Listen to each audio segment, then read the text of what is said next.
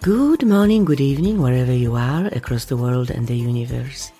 Welcome to my Quantum Living podcast at the intersection of science and spirituality. I'm your host, Anna Anderson.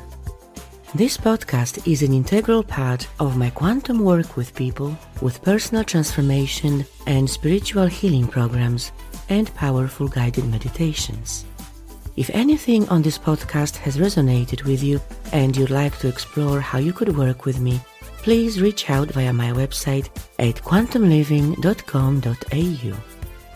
Whether you are listening to the show while driving or commuting, doing chores around the house, relaxing on a couch, or flying in a spaceship across the galaxy, whatever the case may be, I hope you'll enjoy today's episode.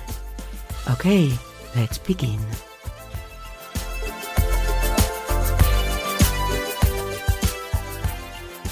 Hello and welcome back to Quantum Living. Today I'd like to talk about the inner sanctuary.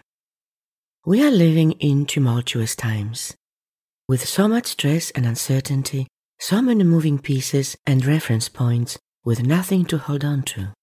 When things don't go to our plan, we suffer. Suffering becomes a part of our life with disastrous consequences. These are often the moments of the emotional rock bottom, when our trust and faith in our own strength and in divine providence are being tested. I often ask this question: do we really need to suffer? Do we need suffering in our life? And if so, why? Many people believe that suffering is an integral part of life that helps us grow. It is also a doctrine in many religious teachings, including Christianity, which says that suffering is a tool God uses to get our attention and to accomplish His purposes in our life. Do you remember the story of Scrooge? And that suffering is not in itself a virtue, and when possible, it should be avoided. Interesting. This implies that it is possible and in fact desirable to live a life without suffering. And indeed, the answer I receive from my spiritual guidance is that we need suffering for as long as it serves us, not a second more. When it no longer serves us, it simply goes away. This places the onus of responsibility to end our suffering squarely on us. Responsibility. It's a big word and a big concept, which I might talk about on another episode. So the purpose of suffering, which has a wide spectrum of course, from the tears of a child whose favorite toy was lost or broken, to the heartache of losing someone we love, to the physical and mental trauma caused by poverty and war, is the key we need to find. Why? We need to ask, what is the purpose of my suffering? What needs to change? How I need to change to make it go away? Sounds simple, but the universe is much more complex than that.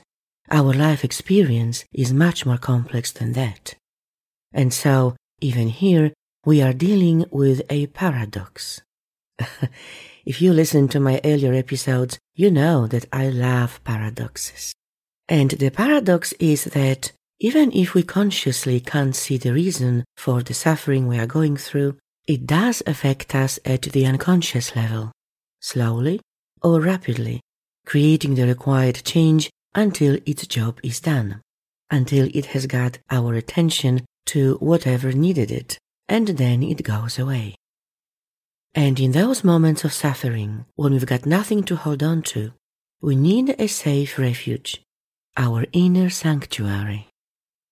It is a place within us like the eye of a hurricane, calm, centered, undisturbed by the vicious winds destroying everything in their path. The place of knowing that we are safe and protected, and no matter what happens, everything is going to be just fine. And what if I die? I hear you ask. Well, if you are done here and this is your soul's plan and your exit point that will end your suffering, there is nothing you can do about it.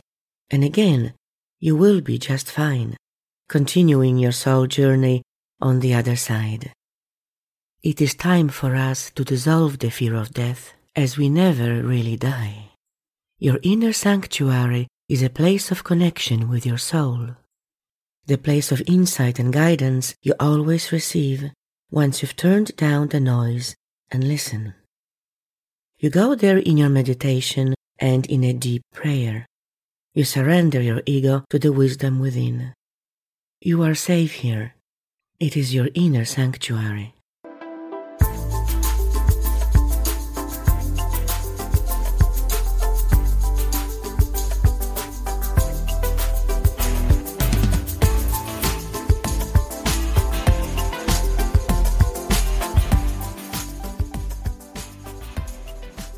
Following an amazing conversation about the game of life I had with my special guest Maren Mutter in the first episode of the new season 5 of my podcast, I have invited her back to my show as I feel she is just the right person to talk with about the inner sanctuary.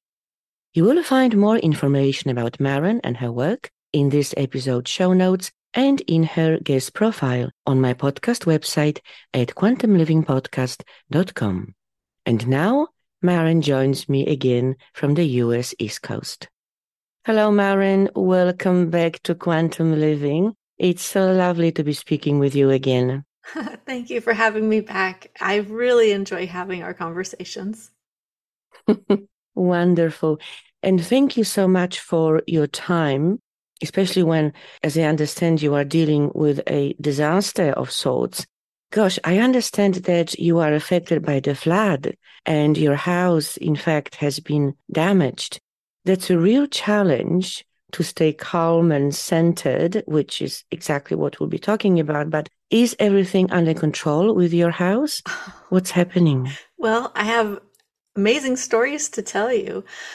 Well, my driveway is completely gone. And the windows in my house, and I'm restoring kind of an old castle.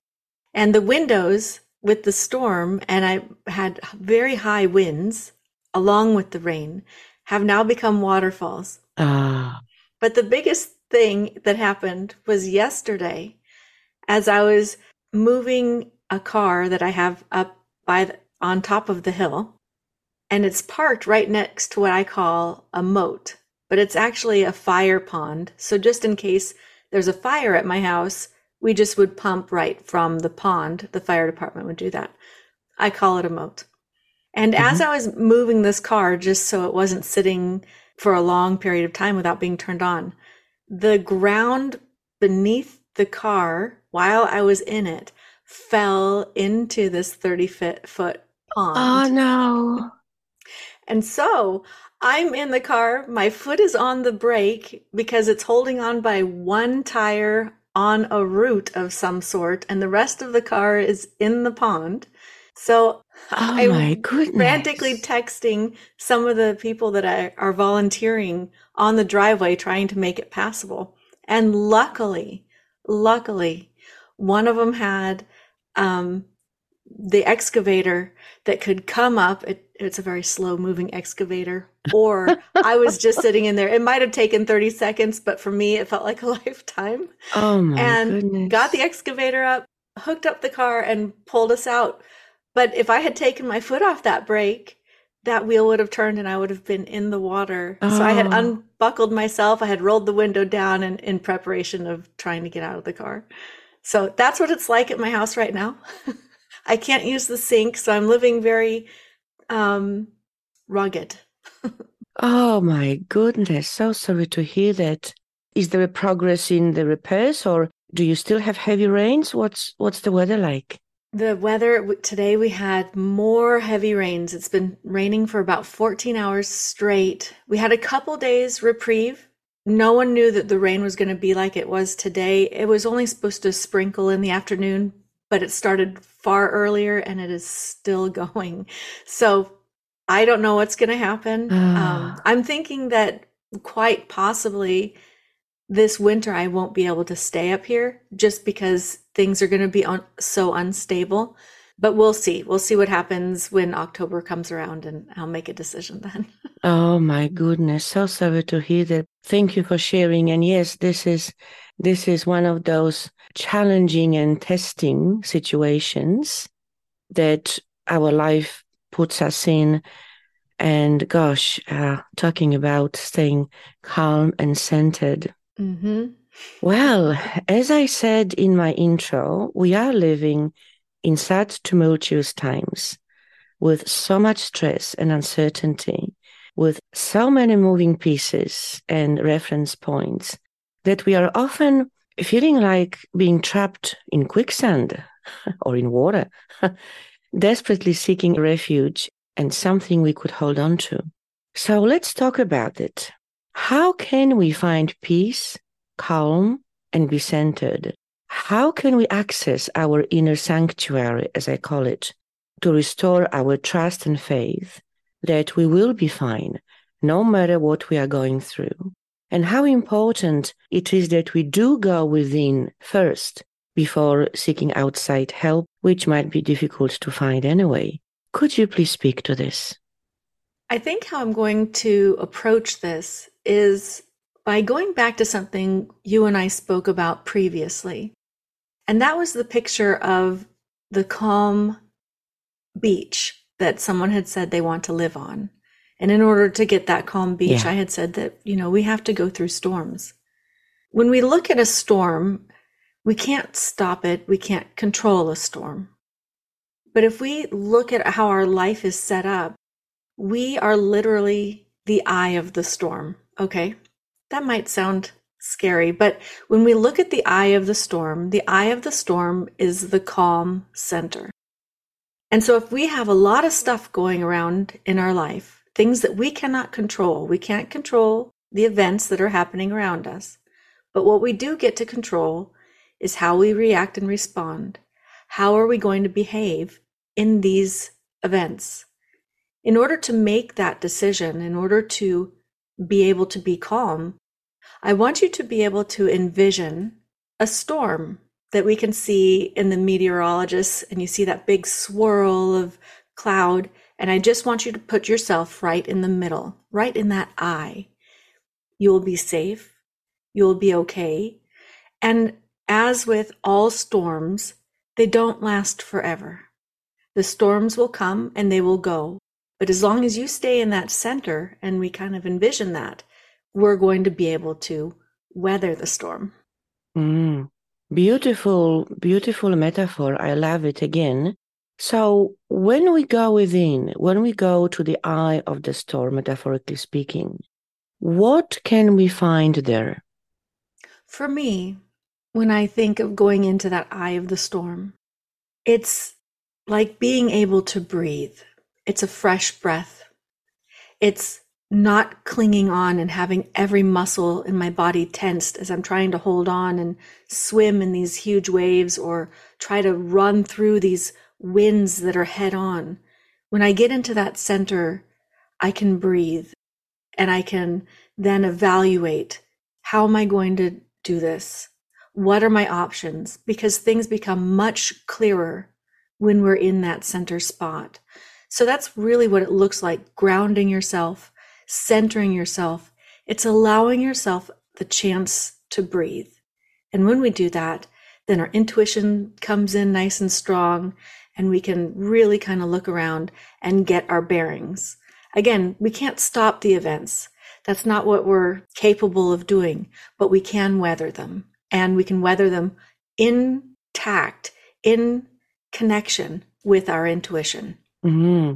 Thank you. This is actually a very important point, which I would like to ask you to elaborate on, because the question is, in my mind, which comes first in such moments of stress or distress? Do you first seek that connection with your spiritual self, with your higher self, with your guardian angel, with your guides, whatever you might believe in, and then you follow that intuition and advice that you receive, which calms you down, and then you can start making rational decisions? Or is it the other way around? which is you first find within yourself that center and calm, which then opens up your intuition. So it's a bit of a chicken and egg scenario, but which comes first? Because when we are in a difficult moment, and it could be either stress or depression or anger, anything that has pushed us out of kilt, if you like, out of balance, we don't think rationally.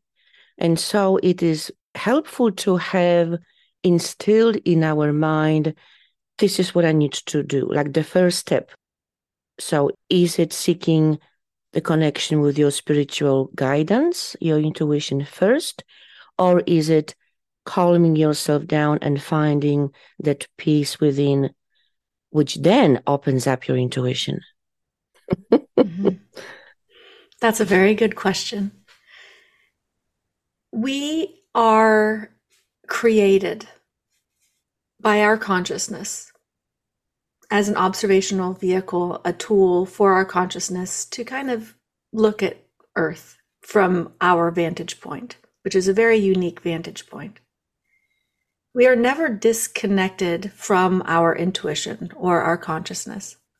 But what happens is life provides a lot of noise. And sometimes that noise drowns out the intuitive sensations or the intuitive promptings. So in order to do that, we need to step in and we need to take that breath. Because if we start seeking the guidance from our intuition, or if you believe in spirit guides or whatever it is that you believe in, amongst that noise, everything is going to be fighting. And you're going to feel like you can't hear them. You're going to feel like they gave up on you. Nobody's listening to you. They're not answering you. But what's happening is life's noise is just really loud. And we need to turn life's noise down. Like I said, we can't get rid of the situations, but what we can do is take a nice calm breath and allow ourselves to relax. We want to relax our muscles, and then we can start listening, because that's when it's going to come in a lot louder and a lot clearer.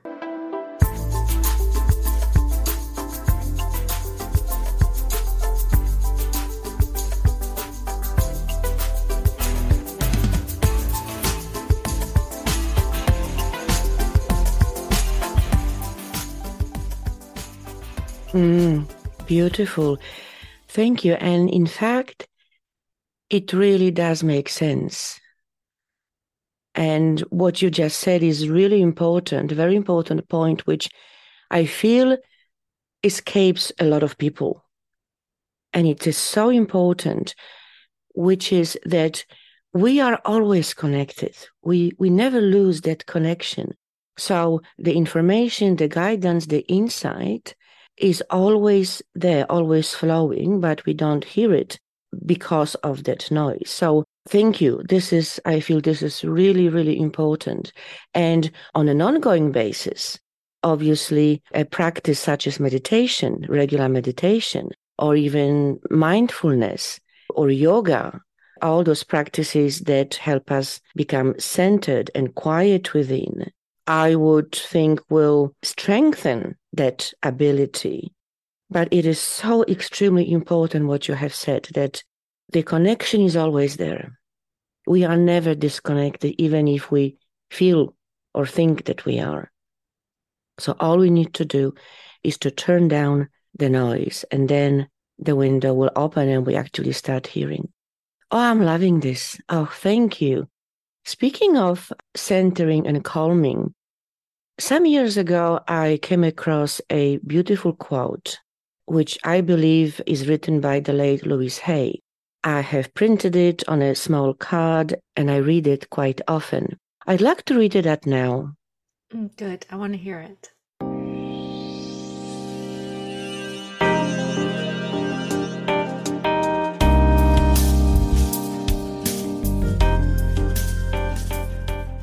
In the infinity of life where I am, all is perfect, whole and complete. I believe in a power far greater than I am that flows through me every moment of every day. I open myself to the wisdom within, knowing that there is only one intelligence in this universe. Out of this one intelligence come all the answers, all the solutions, all the healings, all the new creations. I trust this power and intelligence, knowing that whatever I need to know is revealed to me,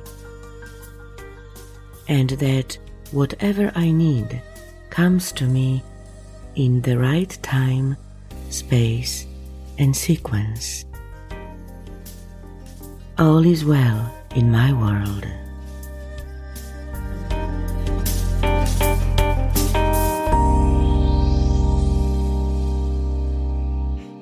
That's beautiful.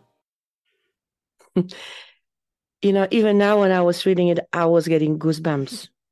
It connects you with what you can forget about. That is fabulous, what you can forget about. You were talking about meditation just a moment ago, and I'm going to say something really quickly. When you're reading the poem, I can see why you do meditations, because your voice is so soothing and so calming. Oh, thank you. I just wanted to say that quickly. Thank you. When you were talking about yoga, meditations, and things like that, what I want to say is going with you on forgetting about other things. You should practice doing yoga and meditation when you're doing your own practices without using words, without saying mantra. And the reason I recommend this is because language is a communication tool between people. And the ethereal is not speaking language like we are. Yes. The ethereal doesn't need to speak earthbound language. So if you can go into yoga, if you can do your meditation and just stop talking to yourself or trying to use a mantra, and if you have to use a mantra, use the exact same word over and over and over again, not a saying, not a slogan, because what that's going to do is that one word is going to start transitioning just into vibration. And that's where we want to be. We're looking to create resonance. We're looking to touch vibration. And when we use words or sayings that we're talking about, then our brain starts envisioning those things, and it's still creating noise. So to get out of the noise, we need to step into vibration. It's not raising a vibration. It's not lowering a vibration. We're looking for our personal signature, our resonance that will harmonize with the overarching consciousness. Wow. Both in the previous episode and now, what I find is that to every question, to every topic, every issue, I'm just getting pearls of wisdom from you. Thank you. We are getting pearls of wisdom from you. So thank you. Vibration. This is about our vibration, which will then resonate and entrain with the frequency of the universe, of all that is, of our intuition.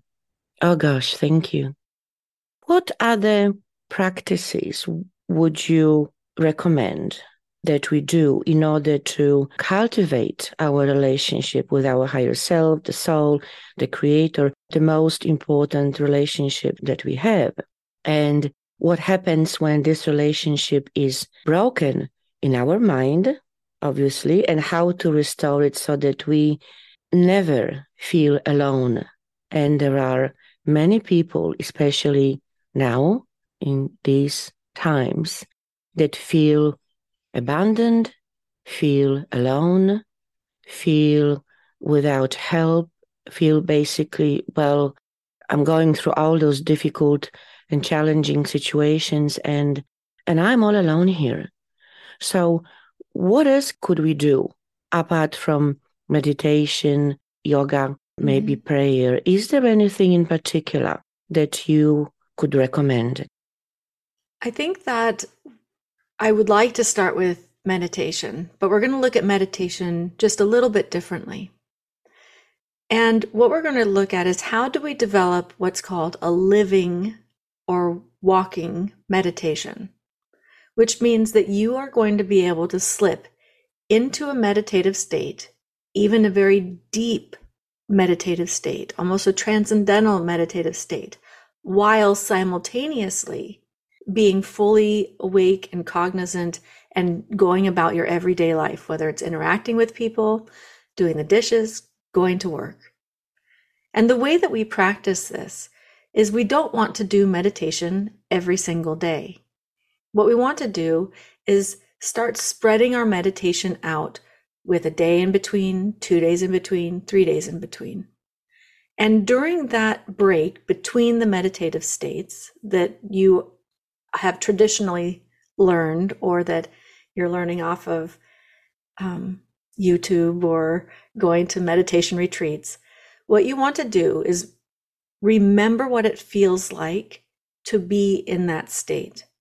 Then those days in between, no matter what you're doing, see if you can call upon that sensation. So we just want to feel that sensation in our body, that sensation that removes the delineation between our body and the outside environment, where it kind of feathers those edges. And see if you can call upon that, even if it's just for a split second, or even if it's for 30 seconds, because that feeling is going to be the feeling that's going to help you get into that eye of the storm. That feeling is going to help you connect and understand where other people are coming from. We've heard this saying, if you could only walk in someone else's shoes. Well, we can't really ever walk in someone else's shoes because their perspective is theirs and theirs alone, just like yours is yours and yours alone. But what we can do is we can resonate, and resonate is a big word. It's a big, powerful word in our life. We can resonate with the vibration of the environment. And that's where this delineation starts getting felt. And when we do that, then all of a sudden we start having a woven connection with the people we're interacting with, whether that's a good interaction or a bad interaction, but we can have that interaction just the same and still remain calm and have that intuition loud and free and clear, no matter what we're going through. So that would be what I would say to play with, is play with branching out that meditation. Give yourself a few days in between and see if you can call upon that no matter what you're doing. Thank you. Very, very good recommendation. And in fact, it reminds me, and it links to the information I came across. When people are teaching resilience, so they're running like resilience courses and resilience programs, what this is all about is not about not getting stressed out when something bad or uncomfortable happens, but to, as they call it, to increase our baseline, our emotional baseline to a higher level, so that when those difficult situations and challenges occur, when we do get stressed out or sad or depressed, we are not falling down, say, 100 meters, but maybe only 20 meters, because then it's much easier for us and much quicker to get out of this hole. And I also find it interesting your suggestion to spread out your regular meditation practice, to not to do it every single day, as most people recommend, but maybe every second day. And those days when you don't sit down for your meditation, you are attempting to recall that sensation. And by the way, I know exactly what you are talking about because I teach theta meditation. So that's when you lower your brain waves down to the theta state, which is that very elusive state just between our awakened state and dream state, between 4 and 8 hertz per second in terms of our brain waves. And in this state, we usually lose the sensation of our body. and feel that we are just connected with everything. We are basically pure consciousness. And yes, it can be done with your eyes open, like, for example, walking meditation on the beach. Even when washing the dishes or doing whatever, it is possible. And with practice, and again, we develop and embed new habits with practice, it then becomes much easier for us to get out of the hole if we fell into it, metaphorically speaking, obviously. I'm not making any references to your to your car incident. Even then, I did that. I actually went into that state because I was just like, well, this is what's going to happen. I had no control. Was there a message for you from your higher self? No. No? No. Okay. So that was just... No. I believe that I'm going to be experiencing everything. So in my idea of how our reality or our life is actually set up is both things would have happened to me yesterday, meaning that I have these trajectories, and one trajectory is here talking to you now, and the other trajectory went into the water, and however that ended. So either maybe I got all wet and I had a totally different story to tell you, or I'm in the hospital, or I didn't make it. So I believe that all of those trajectories played out.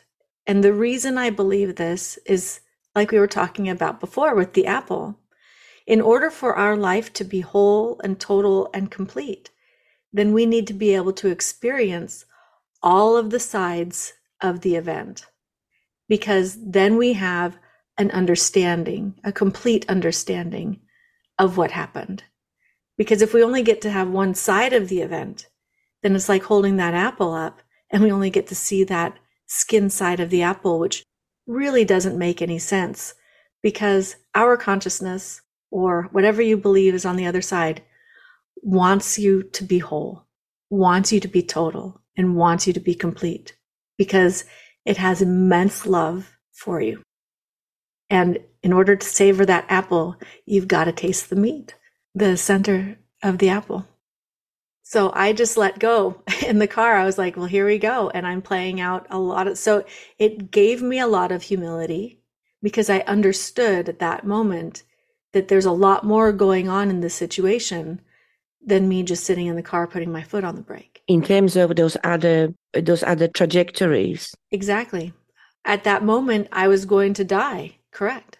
And I did. So in that point of decision that put you on this trajectory, what was the trigger? What made that decision to this one as opposed to ending up in a hospital, for example, or dying? Well, are you aware of what was the trigger? There was really no trigger. I would say the trigger to that event happening was the water, or, giving way of the earth and the earth falling in.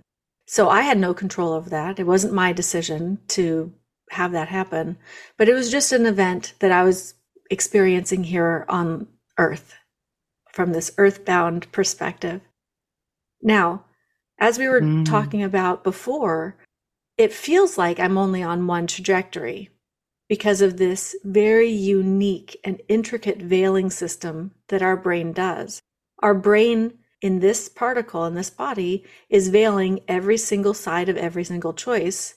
And we don't talk about that often because it's not something that has been traditionally spoken about. So it's a brand new concept and it's huge to get your head wrapped around. Typically, when we talk about the veil, we're talking about the veil that your brain is making between here and the ethereal. So we only have two sides of this veil. But our brain is amazing, and it veils out every single one of these trajectories. It's like just putting a little thin film between each one. And every single trajectory thinks that that is the only one that we're on, but we're on all of them. So I didn't make a decision on which trajectory I'm going to be looking at because my brain is allowing my consciousness to look at all of them at the same time.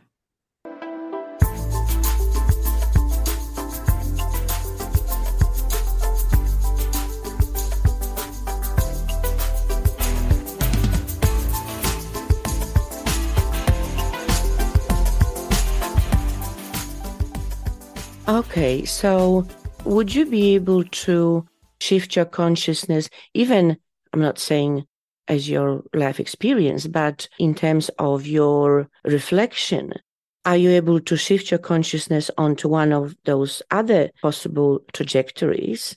And in your mind to follow, okay, so I was injured and I was taken into hospital. And are you able to follow it in your mind, or does it remain veiled off, if you like? Yeah.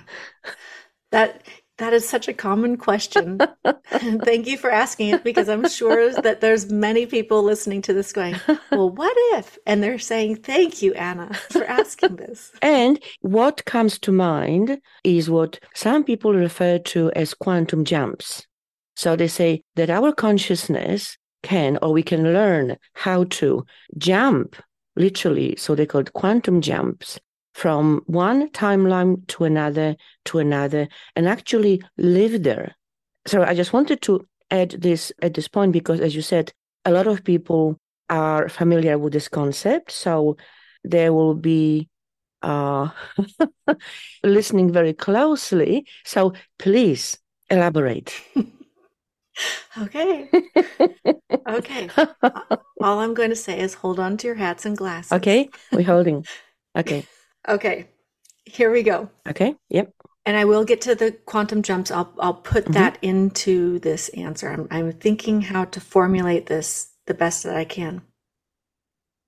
We are this body, which is the size of a particle on the grand universal scale. We are no bigger than the teeniest, tiniest particle. And we are a wave of frequency. And we have our very own signature of frequency. Now, what does that mean? Because there is intelligence, because we have a consciousness, but our consciousness does not reside inside this body. And I think this is where things become confusing to people, because we believe that our consciousness is inside this body, and we believe that it is the consciousness that is inside this body that is viewing this life. So what we're going to do just for a moment is we're going to step out. We're going to step way out of our body, and we're going to look at our body from outside of it. Okay. Mm-hmm. Now that is where our consciousness actually resides. And our consciousness, because it is thinking, has a thought process. And this particle that I'm going to use myself as an example, that Marin is, I am the actual thought process of my consciousness. So with that being said, when we have all of these different trajectories going on, what's happening is our consciousness, or my consciousness, can see all of them play out just as real, just as tangible as we feel right now. It's watching every single possibility happen. Mm-hmm.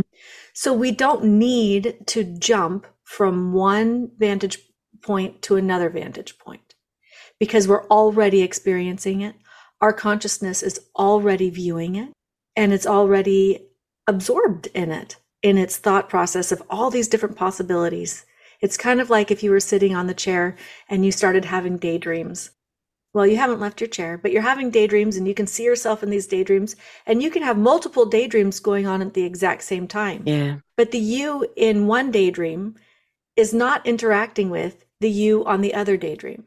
And you don't actually have to have the you on one daydream jump over to the other one, because you're already there. Okay, now we'll go into a quantum jump really quick. You cannot jump from one trajectory to another. Mm-hmm. But what happens is sometimes when we get into a juncture point, and I'm going to use my experience yesterday, that we might have a sharp exit on one of the trajectories right at a branching point, right when we are at the ice cream store picking chocolate or vanilla. Okay. And let's say that the chocolate choice ended up passing out because the chocolate was so great, we had a heart attack and we died. And the vanilla choice didn't have that reaction, and the vanilla choice kept going. Sometimes when it feels like there is this quantum jump, it's a sharp cutoff of the chocolate. And so you literally feel that veil go and go away, and there you are, you're still here with the vanilla trajectory. You didn't jump, you had one trajectory that ended. It's kind of like a weird version of a deja vu-ish feeling sometimes. But that's what happens. And that's why people think that they've quantum jumped from one trajectory to another, and they keep doing that. Quite possibly their brain is like a stick shift when you're trying to drive a stick shift and it's shifting gears when it dies and you're jumping and you're like, okay, that one's done. And, and here I am on this one. But it's the same particle. You're not jumping, you're not shifting, you're not, deleting one like intentionally. It's just hit its end point because we have to play out every single one. We play out every single possibility and every single endpoint. So if you've ever heard the saying, you're going to die 1,000 deaths, you literally are going to die 1,000 deaths because they balance each other all the way throughout the life, whether it's at 6 years old or 108 years old, or even in utero. You're playing it all out. Thank you for that. I'd like to give an example from my own life that happened many years ago. I had a punctured tire in my car. So I swapped the tires, using the spare one. And then I was going to take that punctured tire to be repaired. By the way, no one had access to my car. And it took me a few weeks. And I remember I was really stressed out about it because I had little money. And so I went to the mechanic's shop. He checked the tire and said, there's no puncture. Now, a puncture doesn't heal itself because I asked him, I said, there was puncture, I know, because he said, well, I don't know how, but there is no puncture. The tire is fine. It's perfectly okay. So I said, okay, I'm going to put this into my box of unexplained phenomena, whether it was quantum jump or manifestation or grace of God or whatever. The tire healed itself, put it this way, and there was no puncture, had no expense. No one had access to my car. So there is absolutely no logical explanation for this. What do you think had happened? Okay, again, there's going to be a couple things here, and I'm just going to stay on the ethereal side of this one. So we are going to look at the word relevance. And our consciousness, remember, we are the thought process of our consciousness. Okay. How many times have you had an imagination? You're like, I don't like that part.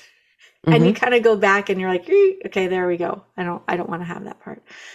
Literally, you might have had a puncture in your tire, and somewhere on that drive between where you had that puncture in your tire and going to the auto body shop to have it repaired, that puncture became irrelevant to your life experience.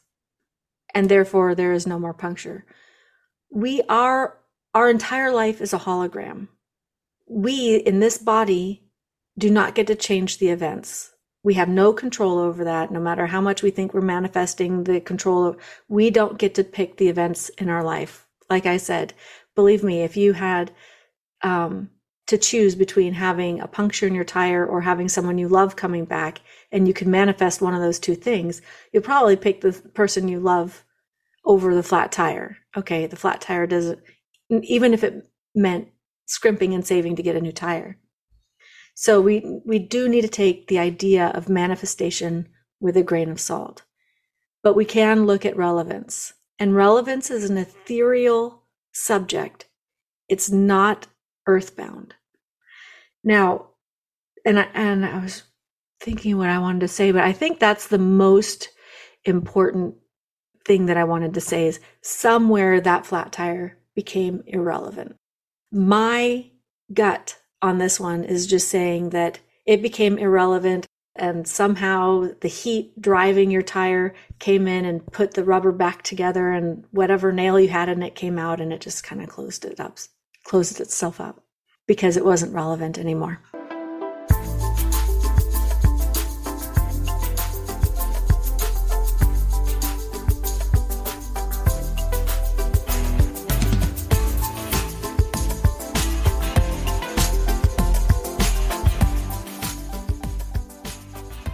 Thank you. Well, all I can say at this point is that because you have just opened so many rabbit holes, I would love us to continue this conversation, basically. And I think that the next one would be about manifestation, which is such a huge topic these days. And everyone has an opinion and practice. And so, and that's good because the more we think about it, the more we talk about it, the more we practice various approaches, the closer we'll come to the truth, I believe, at some point. Or maybe not. Or maybe we will come and will not come to the truth, whatever the case may be. We will all know the truth when we're done here. When we're done here. We will know the truth. Don't worry, everybody. I promise you your questions are going to be answered. One day. Okay, Maren. Yes, so time is catching up with us. But as I said, I would love to continue our conversations. What I would like to ask you now, a couple of things. I believe that your book has been published. Yes, I will include a link in the show notes. But I might ask you to just give us a brief overview of the book. And we talked about it in the last episode, so just like a snapshot. And also, and especially, I might ask you to tell us about your fireside chats. So could you please speak for a moment about your book and those fireside gatherings and how people could join them if it's possible? Well, the book is looking at our life from the ethereal side. And basically, it's going to show you how special your life is. And I've written it in the form of a chocolate chip cookie. But what we'll do is we're going to go on a little adventure in the book, and we're going to look at many different questions. The first one is how is your life whole, total, and complete? We're going to look at soul contracts. What does that mean? And are there soul contracts? We're going to look at karma. We're going to look at, will you ever see your loved one again? And many more subjects are briefly touched on in this book. There will be other books that might look into these subjects a little bit deeper, but this will give you an idea of how things are working. Now, the fireside chats are absolutely wonderful, and it's a big community, and we all get together, and every month they're opened with maybe a little bit of a different subject, but everyone is welcome to participate. Everyone is welcome to ask whatever questions they want to ask, and we discuss them. And it's on Zoom, and there's no cost. You just come onto my website, marenmuter.com. It will tell you when the firesides are. If you are a site member, you automatically get a link to the fireside chats. If you are not a site member and you want to join in, you will just register for the fireside chat. Again, there is no cost. I do everything I do is on a complimentary basis. So, being that this is online, how many people can you have in one meeting? The largest meeting I've had is 250. Wow. Yeah. And then I started moving around, and I stopped doing them for a few months, and then now we're back to a smaller group, which is about 40 people on average. More manageable. Which is wonderful. Yeah. But we'll see what happens. I'm not consistent on social media, and I'm not consistently pushing myself out there. So people tend to forget. That's okay, though. And how long are those meetings? 1 hour or half an hour, 1 hour? They're scheduled for an hour. An hour. And they often go almost 2 hours because the conversations are so wonderful, and the questions and the discussions are just rich. So even if you can't make it at the beginning, hop on. Even if you're late, you're still going to have a very good experience. What time, obviously there is a time difference because I'm in Australia, but what time usually in your time zone do they happen? So I have 2 sessions because there are people from all over the world. The first session, US time, is on a Sunday. It's usually the 3rd Sunday of the month. And the first session starts at 10:30 Eastern time in the morning. And the second session starts at 7:30 p.m.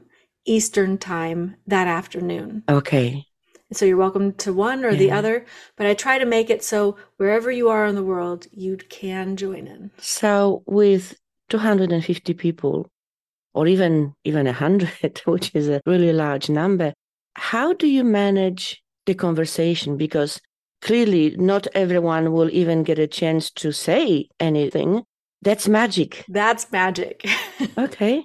Yeah, we're talking magic. I have chats going, and then also if someone is, they want to raise their hand. We might not get to everybody, but the reason why it goes over is because I don't want someone to leave feeling like they weren't heard or their question wasn't answered. So that's why they go over, because I will sit and take the time to talk to them and to answer them. If I see in the chats that there are multiple questions asking a very similar question, then I'll answer that, as a group question. And then if there's follow-ups, people usually will write, but what about this? Beautiful. Oh, thank you for explaining. And as you said, there is a link on your website, and that link will be in the show notes, so people who are interested will be able to access it. Okay, Maren, what would be your message to those who feel like they are in quicksand or they are drowning and there is no escape? What would you like to say to them as a final thought? It is very sensitive to be in that position, to feel like you're drowning, and especially in quicksand and there's nobody there to help you. I think that circles us all the way back to the beginning of this conversation. We might not be able to control the situations that are going on, and quicksand is very scary. But what we learn about literal quicksand is the more you panic, the quicker you sink. And if we can find ourselves in the eye of that storm, if we can give ourselves just a momentary reprieve for us to catch our breath, even if we're just sticking our head out barely of that quicksand, and spread our arms out and feel for the sides, we will be able to get out of it, because this too shall pass. Storms might feel like they're lasting a long time because we're in them, but they ebb and flow, they come and go. So you're not going to be there forever. Be kind to yourself. I think that's the best thing. Beautiful. Thank you. Beautifully said. So our final refuge, and perhaps the only refuge, the only true refuge that we have, is our inner sanctuary. Yeah. Thank you so much, Maren. It's been so lovely to be speaking with you on Quantum Living. And as I said, I would love to have you back again. Thank you so much. Thank you for inviting me. I'll talk to you soon. Thank you. That's all for today, folks. I hope you enjoyed this episode. And if you really loved it, please post a review on Apple Podcasts or Spotify to encourage others to listen to it. For the show notes, guest and podcast info, reviews, comments, and much more, please visit quantumlivingpodcast.com. And if you'd like to dive deeper into quantum living and explore how you could work with me, please contact me, and I'd be delighted to help and support you on your quantum journey. I am your host, Anna Anderson. I look forward to connecting with you in the next episode of Quantum Living. Until then, keep your vibrations high and be well.